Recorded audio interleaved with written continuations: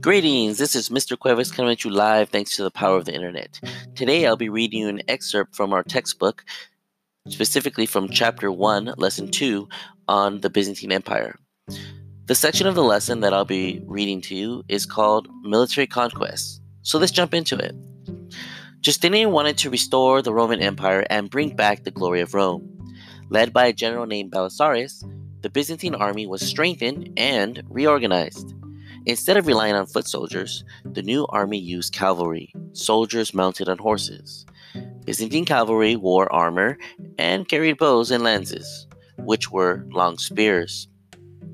Between 533 CE and 555 CE, the Byzantine military conquered territories that were once part of the great Roman Empire. These territories included Italy and parts of Spain and northern Africa. They also defeated the Persians, which increased the security of the eastern border of the empire. However, the conquests of Justinian's army were short-lived.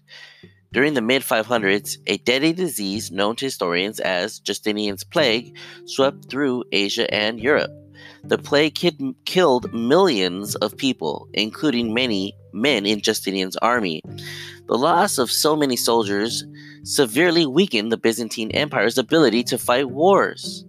In addition, the Byzantines did not have the money to support an army large enough to defend against the Persians in the east and protect lands in the west. Most of the western territories that Justinian conquered were lost after his death.